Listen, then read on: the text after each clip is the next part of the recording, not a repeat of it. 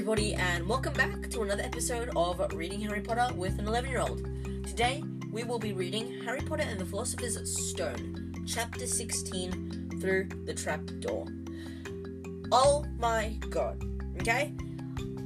I felt like I've just started this podcast, and I've actually come so far. My listeners are bouncing up and down, but my estimated right now is about 76. So thank you so much for that. And apparently, my podcast episodes combined together, they've been played over 8,000 times. That is a lot. I don't know why. I just feel like that is an amazing amount. And I just want to say thank you for helping me get this far. 'Cause I'm not sure how many podcasts are how popular podcasts are, but in my opinion, I've gotten extremely far, and I only have you guys to thank for it. So thank you so much for getting me this far. And so let's get started.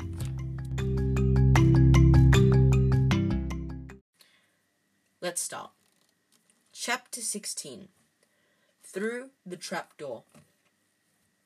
In years to come, Harry would never quite remember how he had managed to get through his exams when he half expected Voldemort to come bursting through the door at any moment. Yet, the days crept by, and there could be no doubt that Fluffy was still alive and well behind the locked door. It was swelteringly hot, especially in the large classroom where they'd been given their written papers.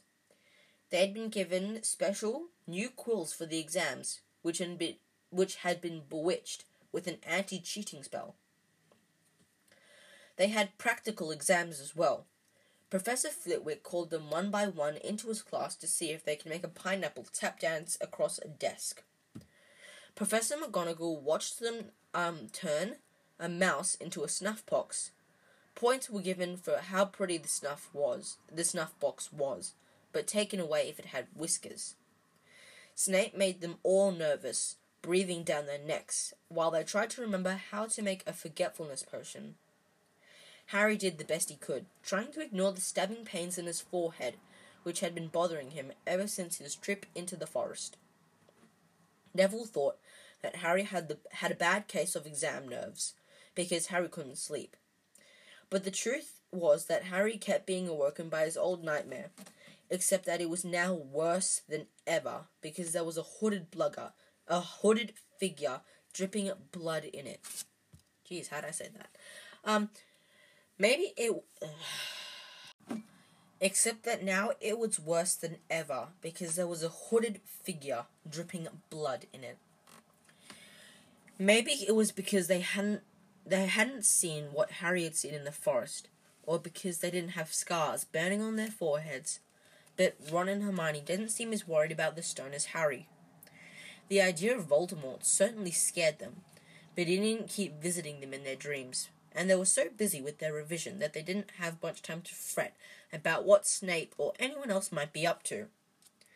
Their very last exam was History of Magic. 1 hour of answering questions about batty old wizards who'd invented self-stirring cauldrons, and they'd be free for a whole wonderful week until their exam results came out. When the ghost of Professor Binns told them to put down their quills and rolls up their parchment, Harry couldn't help cheering with the rest. "That was far easier than I thought it would be," said Hermione as they joined the crowds flocking out into the sunny grounds. "I needn't have learned about the 1916 Werewolf Code of Conduct or the uprising of Elfric the Eager." Hermione always liked to go through their exam papers afterwards, but Ron said this made him feel ill. So they wandered to the lake and flopped under a tree. The Weasley twins and Lee Jordan were tickling the tentacle of a giant squid, which was basking in the warm shallows. "No more revision," Ron sighed happily, stretching out in the grass. "You could look cheerful, Harry. We've got a week before we find out how badly we've done, so there's no need to worry. Harry was rubbing his forehead. I wish I knew what this means, he burst out angrily. My scar keeps hurting. It's happened before, but never as often as this. Go to Madame Pomfrey, Hermione suggested. I'm not ill, said Harry. I think it's a warning. It means danger's coming. Ron couldn't get worked up. It was too hot. Harry, relax. Hermione's right. The stone's safe as long as Dumbledore's around. And anyway, we've never had any proof that Snape found out how to get past Fluffy. He nearly had his leg ripped off once, so he's not going to try it again in a hurry. And Neville will play Quidditch for England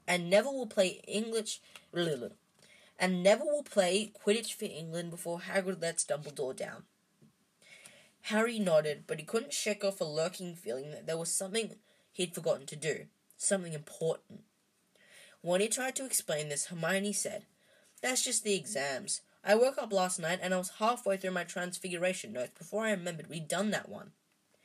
Harry was quite sure that the unsettled feeling didn't have anything to do with the work, though. He watched an owl flutter towards the school with a bright blue across the bright blue sky, a note clamped in its mouth. Hagrid was the only one who sent him letters. Hagrid would never betray Dumbledore. Hagrid would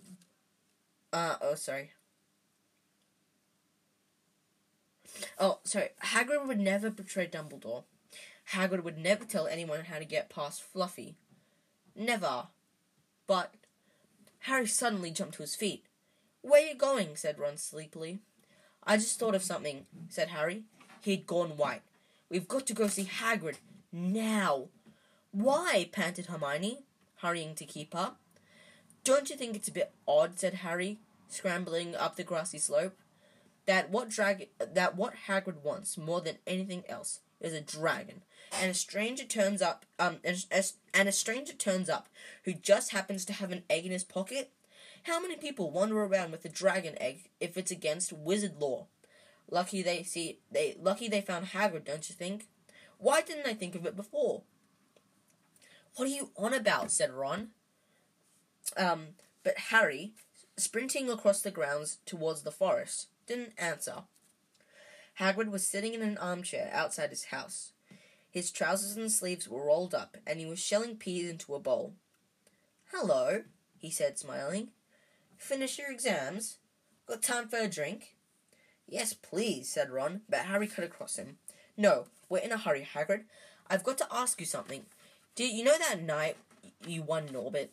What did the stranger look like you were playing cards with? Dunno, said Hagrid casually. He wouldn't take off his cloak. He saw the three of them look stunned and raised his eyebrows. That's not unusual. You get a lot of funny folk in the Hog's Head. That's one of the pubs down the village. Might have been a dragon dealer, mightn't he? I never saw his face. He kept his hood up. Harry sank down next to the bowl of peas. What did you talk about him, Hagrid? Did you mention Hogwarts at all? Might have come up, said Hagrid, frowning as he tried to remember. Yeah. He asked what I did, and I told him I was a gamekeeper here. He asked a bit about sort of creatures that I look after. So I told him. And I said I always really wanted a dragon. And then I can't remember too well because he kept buying me drinks. Let's see, yeah? Then he said he had the dragon egg and we could play cards for it if I wanted. But he had to be sure that I could handle it. He didn't want it to go to any old home. So I told him after Fluffy, a dragon would be easy. And did he seem interested in Fluffy? Said Harry. Harry asked, trying to keep his voice calm. Well, yeah. How many three-headed dogs do you meet, even around Hogwarts? So I told him, Fluffy's a piece of cake, if you know how to calm him down. Just play him a bit of music and he'll go straight off to sleep. Hagrid suddenly looked horrified. I shouldn't have told you that, he blurted out. I said forget it. Hey, where you going? Harry, Ron, and Hermione didn't speak to each other at all until they came to a halt in the entrance hall, which seemed cold and gloomy after the grounds. "We've got to go to Dumbledore," said Harry. Hagrid told that stranger how to get past Fluffy, and was either Snape or Voldemort under that cloak. It must have been easy once he got Hagrid drunk. I just hope Dumbledore believes us. Fireends might back us up if Bane doesn't stop him. Where's Dumbledore's office? They looked around as if hoping to see a sign pointing them in the right direction. They had never been told where Dumbledore lived, nor did they know anyone who had been sent to see him. "We'll just have to," Harry began, but a voice suddenly rang across the hall. "What are you three doing inside?" It was Professor McGonagall carrying a large pile of books. "We want to see Professor Dumbledore," said Hermione, rather bravely, and Harry and Ron thought. "Professor Dumbledore," Professor McGonagall repeated, as though this was a very fishy thing to do. "Why?" Harry swallowed. "Now what?" It's a sort of secret," he said. But he wished at once he hadn't, because Professor McGonagall's nostrils flared. "Professor Dumbledore left 10 minutes ago," she said coldly. "He received an urgent owl from the Ministry of Magic and flew off for London at once." "He's gone?" said Harry frantically. "Now?" "Professor Dumbledore is a very great wizard, Potter. He has many demands on his time, but this is important. Something you have to say is more important than the Ministry of Magic, Potter."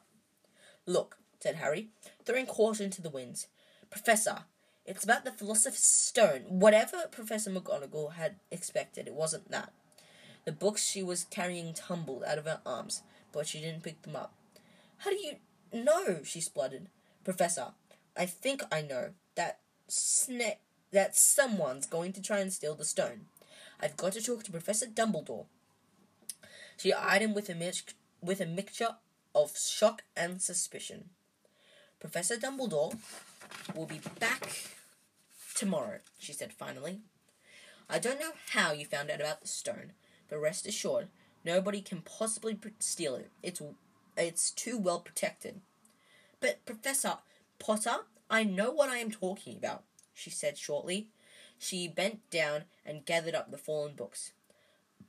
"I suggest you all go back outside and enjoy the sunshine." But they didn't. "It's tonight," said Harry, once he made sure that Professor McGonagall was out of earshot. "Snape's going through the trapdoor tonight. He's found out everything he needs, and he's got Dumbledore out of the way. He sent that note. But I bet the Ministry of Magic will get a real shock when Dumbledore turns up. But what can we..." Hermione gasped. Harry and Ron wheeled around. Snape was standing there. "Good afternoon," he said smoothly. They stared at him. "You shouldn't be inside on a day like this," he said, with an odd, twisted smile. Harry began, without any idea what he was going to say. "You want to be more careful," said Snape. "Hanging around like this, people will think you're up to something. And Gryffindor can't really afford to lose any more points, can they?" Harry flushed. They turned to go back outside, but Snape called them back. "Be warned, Potter. Any more nighttime wanderings, and I will personally make sure you are expelled. Good day to you." He strode off in the direction of the staff room. Out on the stone steps, Harry turned to the others. "Right, here's what we've got to do," he whispered urgently. "One of us has got to keep an eye on Snape. Wait outside the staff room and follow him if he leaves it. Hermione, you'd better do that." "Why me?" "It's obvious," said Ron. "You can pretend to be waiting for Professor Flitwick." You know," he put on a high voice. "Oh, Professor Flitwick, I'm so worried, but I think I got question 14B wrong." "Oh, shut up," said Hermione, but she agreed to go and watch out for Snape. "And we'd better stay outside on the third-floor corridor," Harry told Ron. "Come on." But that part of the plan didn't work. No sooner they had reached up at the door, separating Fluffy from the rest of the school, Then Professor McGonagall turned up again, and this time she lost her temper. I suppose you think you're harder to get past than a pack of enchantments, she stormed. Enough of this nonsense. If I hear you've come anywhere near this again, I'll take another 50 points from Gryffindor. Yes, Weasley, from my own house. Harry and Ron ran back to the common room. Harry had just said, "At least Hermione's on Snape's tail," when the portrait of the fat lady swung open and Hermione came in. "I'm so sorry, Harry," she wailed. "Snape came out and asked what I was doing, and I told him I was waiting for Flitwick, and Snape went to get him, and I've only just got away. I don't know where Snape went." "Well, that's it, isn't it?" Harry said. The other two stared at him. He was pale, and his eyes were glittering. "I'm going to get out of here tonight, and I'm going to try and take the stone first." "You're mad," said Ron. "You can't," said Hermione. "After what McGonagall and Snape said, you'll be expelled." "So what?" said Harry. "So what?" Harry shouted. "Don't you understand? If Snape gets a hold of the stone, Voldemort's coming back. Haven't you heard what it was like when he was trying to take over? There won't be any Hogwarts to get expelled from. He'll flatten it, or turn it into the school for dark arts. Losing points doesn't matter anymore, can't you see? Do you think he'll leave you alone, and your families alone, if Gryffindor win the House Cup? If I get caught before I can get to the stone, I'll have to wait and to go back to the Dursleys and wait for Voldemort to find me there later. It's only dying a bit later than I would have done, because I am never going over to the dark side, and I'm going through the trapdoor tonight, and there is nothing you two will say that's going to stop me. Voldemort's killed my parents, remember?" He glared at them.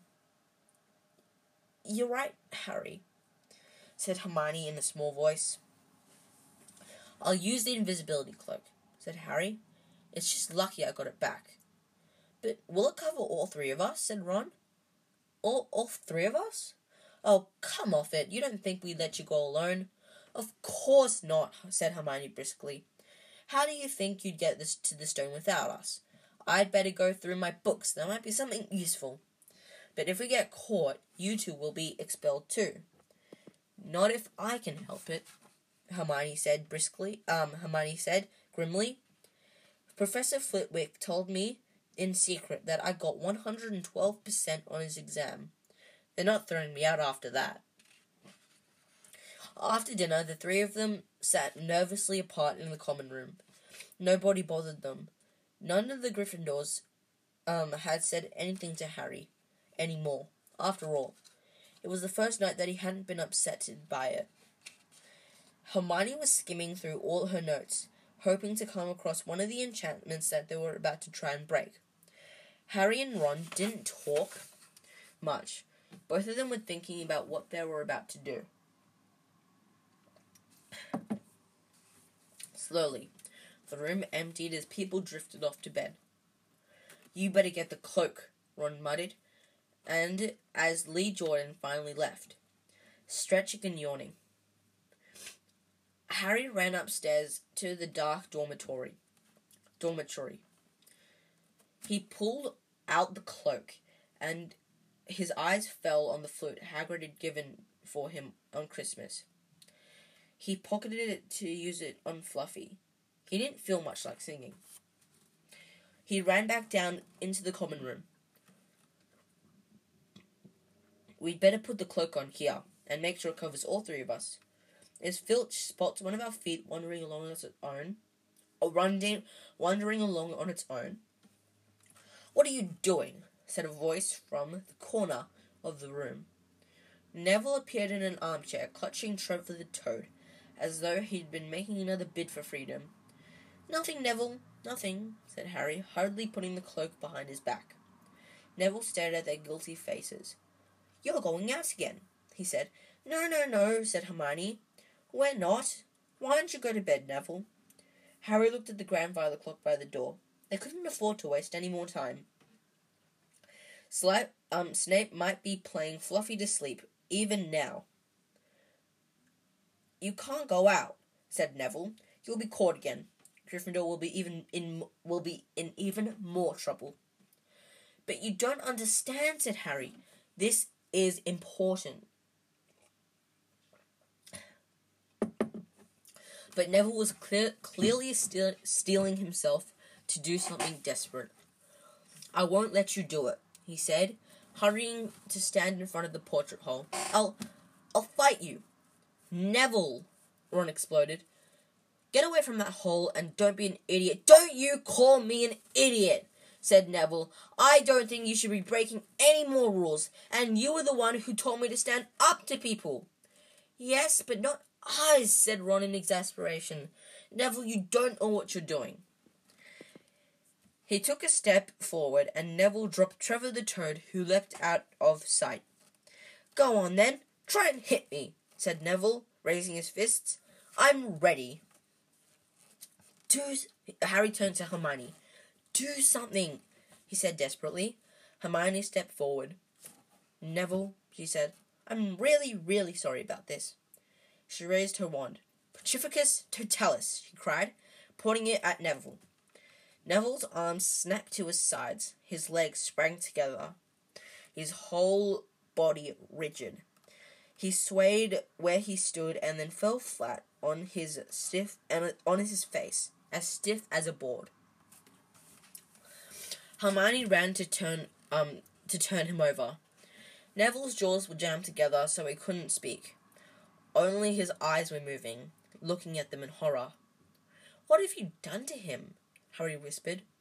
It's the full body bind, said Hermione miserably. Oh, Neville, I'm so sorry. We had to, Neville. No time to explain, said Harry. You'll understand later, Neville, said Ron, as they stepped over him and pulled out on the invisibility cloak. But leaving Neville motionless on the floor didn't feel like a very good omen. In their nervous state, every statue's shadow looked like Filch. Every distant breath of wind every distant breath of wind sounded like Peeves swooping down the stairs. At the foot of the first set of stairs, they spotted Mrs. Norris skulking near the top. Let's kick her just this once, Ron whispered in Harry's ear, but Harry shook his head. As they climbed carefully around her, Mrs. Norris turned her lamp-like eyes on them, but didn't do anything. They didn't meet anyone else until up onto the third door.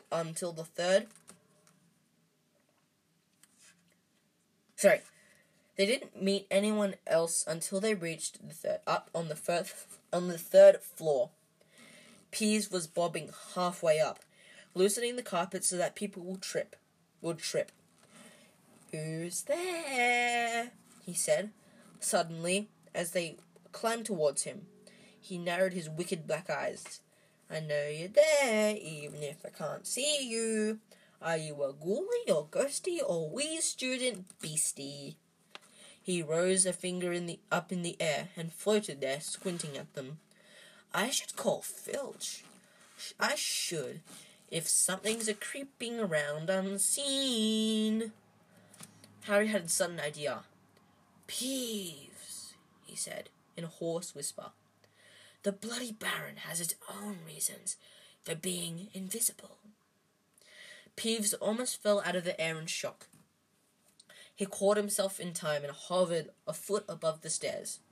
I'm so sorry, your bloodiness, Mr. Baron, sir, he said greasily. My mistake. I didn't see you. Of course I didn't. You're invisible. Forgive old Peevesy, sir. His little joke, sir. I have business here, Peeves, croaked Harry. Stay away from this place tonight. I will, sir. I most certainly will, said Peeves, rising up in the air again. Hope your business goes well, Baron. Sorry, I'll not bother you. And he scooted off. Brilliant, Harry, whispered Ron. A few seconds later, they were there, outside the third-floor corridor, and the door was already ajar. "Well, there you are," Harry said quietly. Snape already got past Fluffy. Seeing the open door somehow seemed to impress upon all three of them what was facing them. Underneath the cloak, Harry turned to the other two. "If you want to go back, I won't blame you at all," he said. "You can take the cloak. I won't need it now." "Don't be stupid," said Hermione. No, don't be stupid," said Ron. "We're coming," said Hermione. Harry pushed the door open. As the door creaked low, rumbling growls met their ears. All three of the dogs' noses sniffed madly in their direction, even though it couldn't see them. "What's that at its feet?" Hermione whispered. "Looks like a harp," said Ron. "Snape must have left it there." "It must wake up the moment you stop playing. Well, here goes." He put Hagrid's flute to his lips and blew. It wasn't really a tune, but from the first note, the beast's eyes slowly began to droop. Harry hardly drew breath. Slowly, the dog's growls ceased. It tottered on its paws and fell to its knees. Then it slumped to the ground, fast asleep. "Keep playing," warned Harry. Ron warned Harry, as they slipped out of the cloak and crept towards the trapdoor. They could feel the dogs' hot, smelly breaths as they approached the giant heads. "I think we'll be able to pull the door open," said Ron, peering over the dog's back. "Want to go first, Hermione?" "No, I don't." "All right." Ron gritted his teeth and stepped carefully over the dog's legs. He bent and pulled the ring of the trapdoor, which swung up and open. "What can you see?" Hermione said anxiously. "Nothing. Just black. There's no way of climbing down. We'll just have to drop." Harry, who was still playing the flute, waved at Ron to get his attention and pointed at himself. "You want to go first? Are you sure?" said Ron.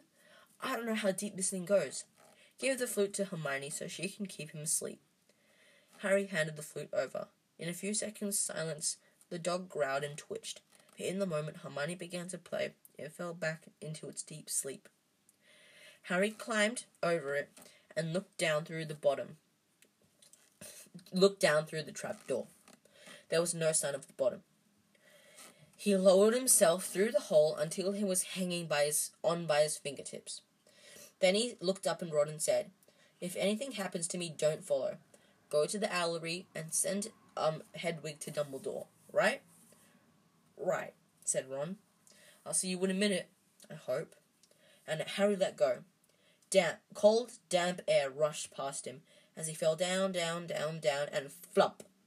With a funny, muffled sort of thump, he landed on something soft. He sat up and felt around. His eyes were not used to the gloom. It felt as though he was sitting on some sort of plant. "It's okay," he called up to the light the size of a postage stamp, which was the open trapdoor. "It's a soft landing. You can jump."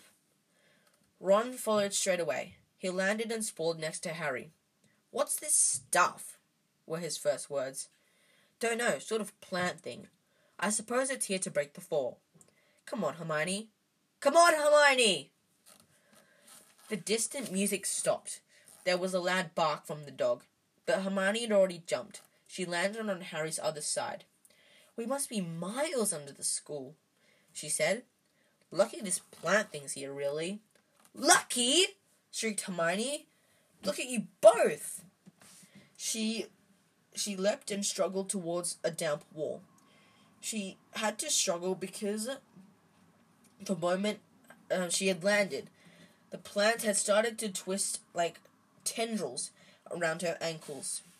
As for Harry and Ron, their legs had already been bound tightly in long creepers without their noticing. Hermione had managed to free herself before the plant got a firm grip on her. Now she watched in horror as the two boys fought to pull the plant off them. But the more they strained against it, the tighter the plant wound around them. "Stop moving," Hermione ordered them. "Oh, I know what this is. It's Devil's Snare." "I'm so glad we know what it's called. That's a great help," snarled Ron, leaning back, trying to stop the plant curling around his neck. "Shut up. I'm trying to remember how to kill it," said Hermione. "Well, hurry up. I can't breathe," Harry gasped, wrestling as it curled around its chest. Devil's Snare, Devil's Snare. What did Professor Sprout say? It likes dark and the damp. "So light a fire," Harry choked. "Yes, of course, but there's no wood," said Hermione, wringing her hands. "Have you gone mad?" Ron bellowed. "Are you a witch or not?" "Oh, right," said Hermione, and she muttered. She whipped out her wand, waved it, and muttered something, and sent a jet of the same blue bell flames that she had used on Snape. Snape with the plant. In a matter of seconds, the two boys felt it loosening its grip as it cringed away from the light and warmth. Wriggling and flailing, it unraveled itself and pulled free until they were able to from their bodies, and they were able to pull free. "Lucky you paid attention in herbology, Hermione," said Harry as he joined her by the wall, wiping sweat off his face. "Yeah, and lucky Harry doesn't lose his head in a crisis. There's no wood. Honestly." "This way," said Harry, pointing down a stone passageway, which was their only way on. They could hear apart from their footsteps the gentle drip of water trickling down the walls. The passageway sloped downwards, and Harry was reminded of Gringotts. With an unpleasant jolt of the heart, he remembered the dragons said to be guarding the vaults in the Wizard's Bank. If they had met a dragon, a fully grown dragon, Norbert had been bad enough. "Can you hear something?" Ron whispered. Harry listened. A soft rustling and clinking seemed to be coming from up ahead. "Do you think it's a ghost?" "I don't know. It sounds like wings to me." "There's light ahead. I can see something." They reached the end of the passageway and saw before them a brilliantly lit chamber, its ceiling arching high above them. It was full and small of jewel-bright birds, fluttering and tumbling all around the room. On the opposite side of the door, the chamber was heavy. It was a heavy wooden door. "Do you think they attack us if we cross the room?" "Probably," said Harry, "but they don't look very vicious. And I suppose if they all swoop down at once, well, there's nothing for it. I'll run." He took a deep breath, covered his face with his arms, and sprinted across the room. He expected to feel sharp beaks and claws tearing at him any second, but nothing happened.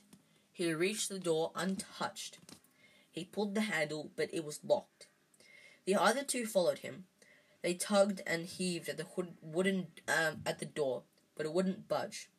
Not even when Hermione tried her Alohomora charm. "Well, now what?" said Ron. "These birds. They can't just be here for decoration," said Hermione. They watched the birds soar overhead, glittering. "They're not birds," said Harry suddenly. "They're keys. Winged keys. Look carefully." So that must mean... He looked around, up at the flock of keys. "Yes, look. Broomsticks. We've got to catch the key to the door. But there are hundreds of them. We're looking for a big old-fashioned one, probably silver, like the handle." They seized a broomstick each and kicked off into the air, soaring into the midst of the cloud keys. They grabbed and snatched, but the bewitched keys darted and dived, so it was quickly, and it was almost impossible to catch one. Not for nothing, though, was Harry the youngest seeker in a century. He had a knack for spotting things other people didn't. After a minute's weaving about through a whirl of rainbow feathers, he noticed a large silver key that had a bent wing, as if it had already been stuffed roughly into the keyhole. "That one," he called to the others. That big one. There. No, there, with the bright blue wings. The feathers are all crumpled on one side." Ron went speeding in the direction that Harry was pointing, crashed into the ceiling, and nearly fell off his broom. "We've got to close in on it," Harry called, not taking his eyes off the key with the damaged wing. "Ron, you come at it from above. Hermione, stay below and stop it from going down. Now, I'll try and catch it. Right? Now!" Ron dived. Hermione rocketed upwards. The key dodged them both, and Harry streaked after it. It sped towards the wall. Harry leant forward with a nasty crunching noise, pinned it against the stone with one hand. Ron and Hermione's cheers echoed around the chamber. They landed quickly, and Harry ran to the door, the key struggling in his hand. He rammed it into the lock and turned. It worked. The moment the lock had clicked open, the key took flight again. It had been very battered now that it had been caught twice. "Ready?" Harry asked the other two, his hand on the open handle. They nodded. They pulled the door open. The next chamber was so dark they couldn't see anything at all. But as soon as they stepped into it, a light suddenly flooded the room to an astonishing reveal. They were standing on the edge of a huge chessboard, behind the black chessmen, which were all taller than they were, and carved from what looked like black stone. Facing from them, across the chamber, were the white pieces. Harry, Ron, and Hermione shivered slightly. The towering chessmen had no faces. "What do we do?" Ron whispered. "It's obvious, isn't it?" said Ron. "We've got to play our way across the room."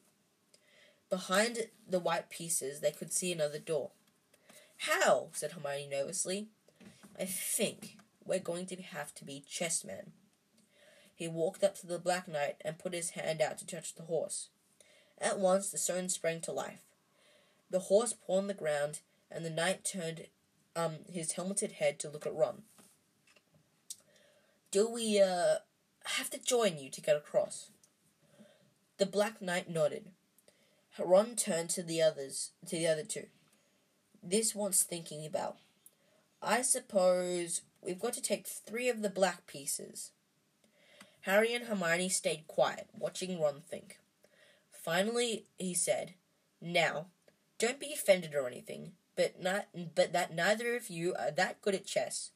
"We're not offended," said Harry quickly. "Just tell us what to do." "Well, Harry, you take the place of that bishop, and Hermione, you go there instead of that castle." "What about you?" "I'm going to be a knight," said Ron. The chessmen seemed to have been listening, because at these words, a castle and a bishop and a castle turned their backs on the white pieces and walked off the board, leaving 3 empty squares, which Ron and Hermione took.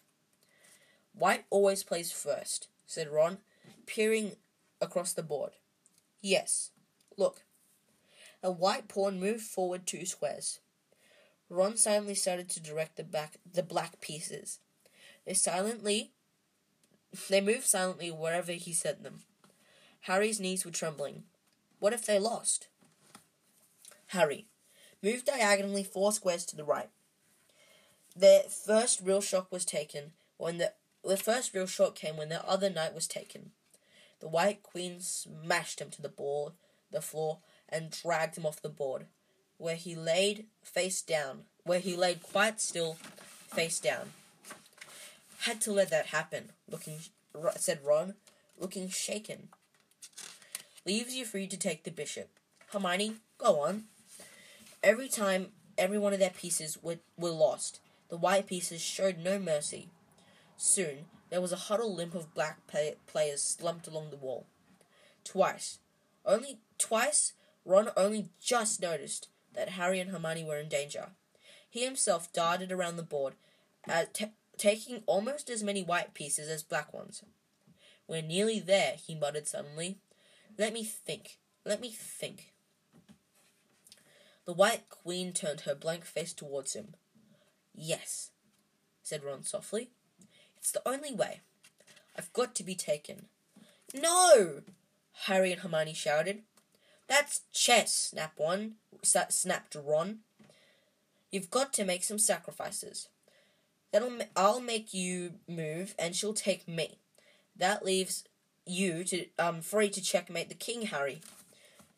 Look, do you want to stop Snape or not? Ron, look, if you don't hurry up, he'll already have the stone." There was nothing else for it. Ready?" Ron called, his face paled but determined. "Here I go. Now, don't hang around once you've won." He stepped forward and the White Queen pounced. She struck Ron hard around the head with her stone arm, and he crashed to the floor. Hermione screamed, but stayed on her square. The White Queen dragged Ron to one side. He looked as if he'd been knocked out. Shaking, Harry moved 3 spaces to the left. The White King took off his crown and threw it at Harry's feet. They had won. The chessmen parted, leaving the door ahead clear. With one desperate look back at Ron, Harry and Hermione charged their way through the door and up the next passage. "What if he'll be all right," said Harry, trying to convince himself. "What do you reckon's left? We've had Sprouts, that was the devil's snare. Flitwick must have put charms on the keys. McGonagall transfigured the chessmen to make them alive. That leaves Quirrell's spell, and Snape's." "All right." They had reached another door. "All right," Harry whispered. "Go on." Harry pushed it open. A disgusting smell filled their nostrils, making both of them pull up their robes over their noses. Eyes watering, they saw flat on the floor in front of them a troll larger than the one they had tackled, out cold with a bloody lump on its head. "I'm glad we didn't have to fight that one," Harry whispered, carefully overcoming its massive legs. Just gonna see how much is left. Okay. Carefully over one of its massive legs. "Come with me." Come on, I can't breathe." He pulled open the next door, both of them hardly daring to look at what came next. But there was nothing very frightening in here. Just a bottle with 7 differently shaped bottles standing in a line. "Snape's," said Harry. "What do we have to do?" They stepped over the threshold, and immediately a fire sprang up behind them in the doorway. It wasn't ordinary fire either. It was purple. In the same instant, black flames shot up in the doorway leading onwards. They were trapped. "Look," said Hermione, seized a roll of paper lying next to the bottles. Harry looked over her shoulder and read it. "Danger lies before you, while safety lies behind. 2 of us will help you, whichever you would find. One among us 7 will let you move ahead. Another will transport the drinker back instead. 2 among us hold our number, only nettle wine. 3 of us are killers, waiting hidden in line. Choose unless you wish to stay here forevermore. To help you in your choice, we give you these clues 4. First, however slyly the poison tries to hide, you will always find some on the nettles wine's left side. Second, different are those who stand at either end, but if you move onwards, neither is your friend. Third, as you see clearly all the different sides, neither dwarf nor giant holds death in their insides. Fourth, the second left and the second on the right are twins if you taste them, though different at first sight." Hermione let out a great sigh and Harry, amazed, saw that she was smiling, the very last thing he felt like doing. "Brilliant," said Hermione. "This isn't magic, it's logic. A puzzle. A lot of the greatest wizards haven't got an ounce of logic. They'd be stuck in here forever. But so will we, won't we?" "Of course not," said Hermione. "Everything we need here is on this paper. 7 bottles, 3 of poison, 2 of wine. One will get us safely through the black fire, and one will get us back through the purple. But how do we know which one to drink?" "Give me a minute." Hermione read the paper several times. She walked up and down in the line, down the line of bottles, muttering to herself and pointing at them. At last, she clapped her hands. "Got it," she said. "The smallest bottle will get us through the black fire towards the stone." Harry looked at the tiny bottle. "There's only one enough for one of us," he said. "That's hardly one swallow." They looked at each other. "Which one will get you back through the purple flames?" Hermione pointed at a rounded bottle at the right end of the line. "You drink that," said Harry. "No, listen. Get back and help and get Ron. Grab brooms out of the flying key broom, and then get straight out of the trapdoor and past Fluffy, and go straight to the owlery and send Hedwig to Dumbledore. We need him. And while I might be able to hold off Snape for a while, but I'm no match for him, really." "But Harry, what if you know who's with him?" "Well, I was lucky once, wasn't I?" said Harry, pointing at his scar. "I might get lucky again." Hermione's lip trembled, and he suddenly dashed at Harry and threw her arms around him. "Hermione! Harry, you're a great wizard, you know." "I'm not as good as you," he said, very embarrassed as he let go of him. "Me," said Hermione. "Books and cleverness. There are more things. Friendship, bravery, and... Oh, Harry, be careful. You drink first. You are sure which one is which, aren't you?" "Positive." She took a long drink from the round bottle at the end and shuddered. "It's not poison, is it?" said Harry anxiously. "No, but it's like ice." "Go, quick, before it wears off. Good luck. Take care. Go!" Hermione turned and walked straight through the purple fire. Harry took a deep breath and picked up the smallest bottle. He turned to face the black flames. "Here I come," he said, and he drained the bottle in one little gulp. It was indeed as though ice was flooding his body. He put the bottle down and walked forward. He braced himself. He saw the black flames licking his body, but couldn't feel them. For a moment he could see nothing but the dark fire. Then he was on the other side, in the last chamber. Someone was already there. But it wasn't Snape. It wasn't even Voldemort.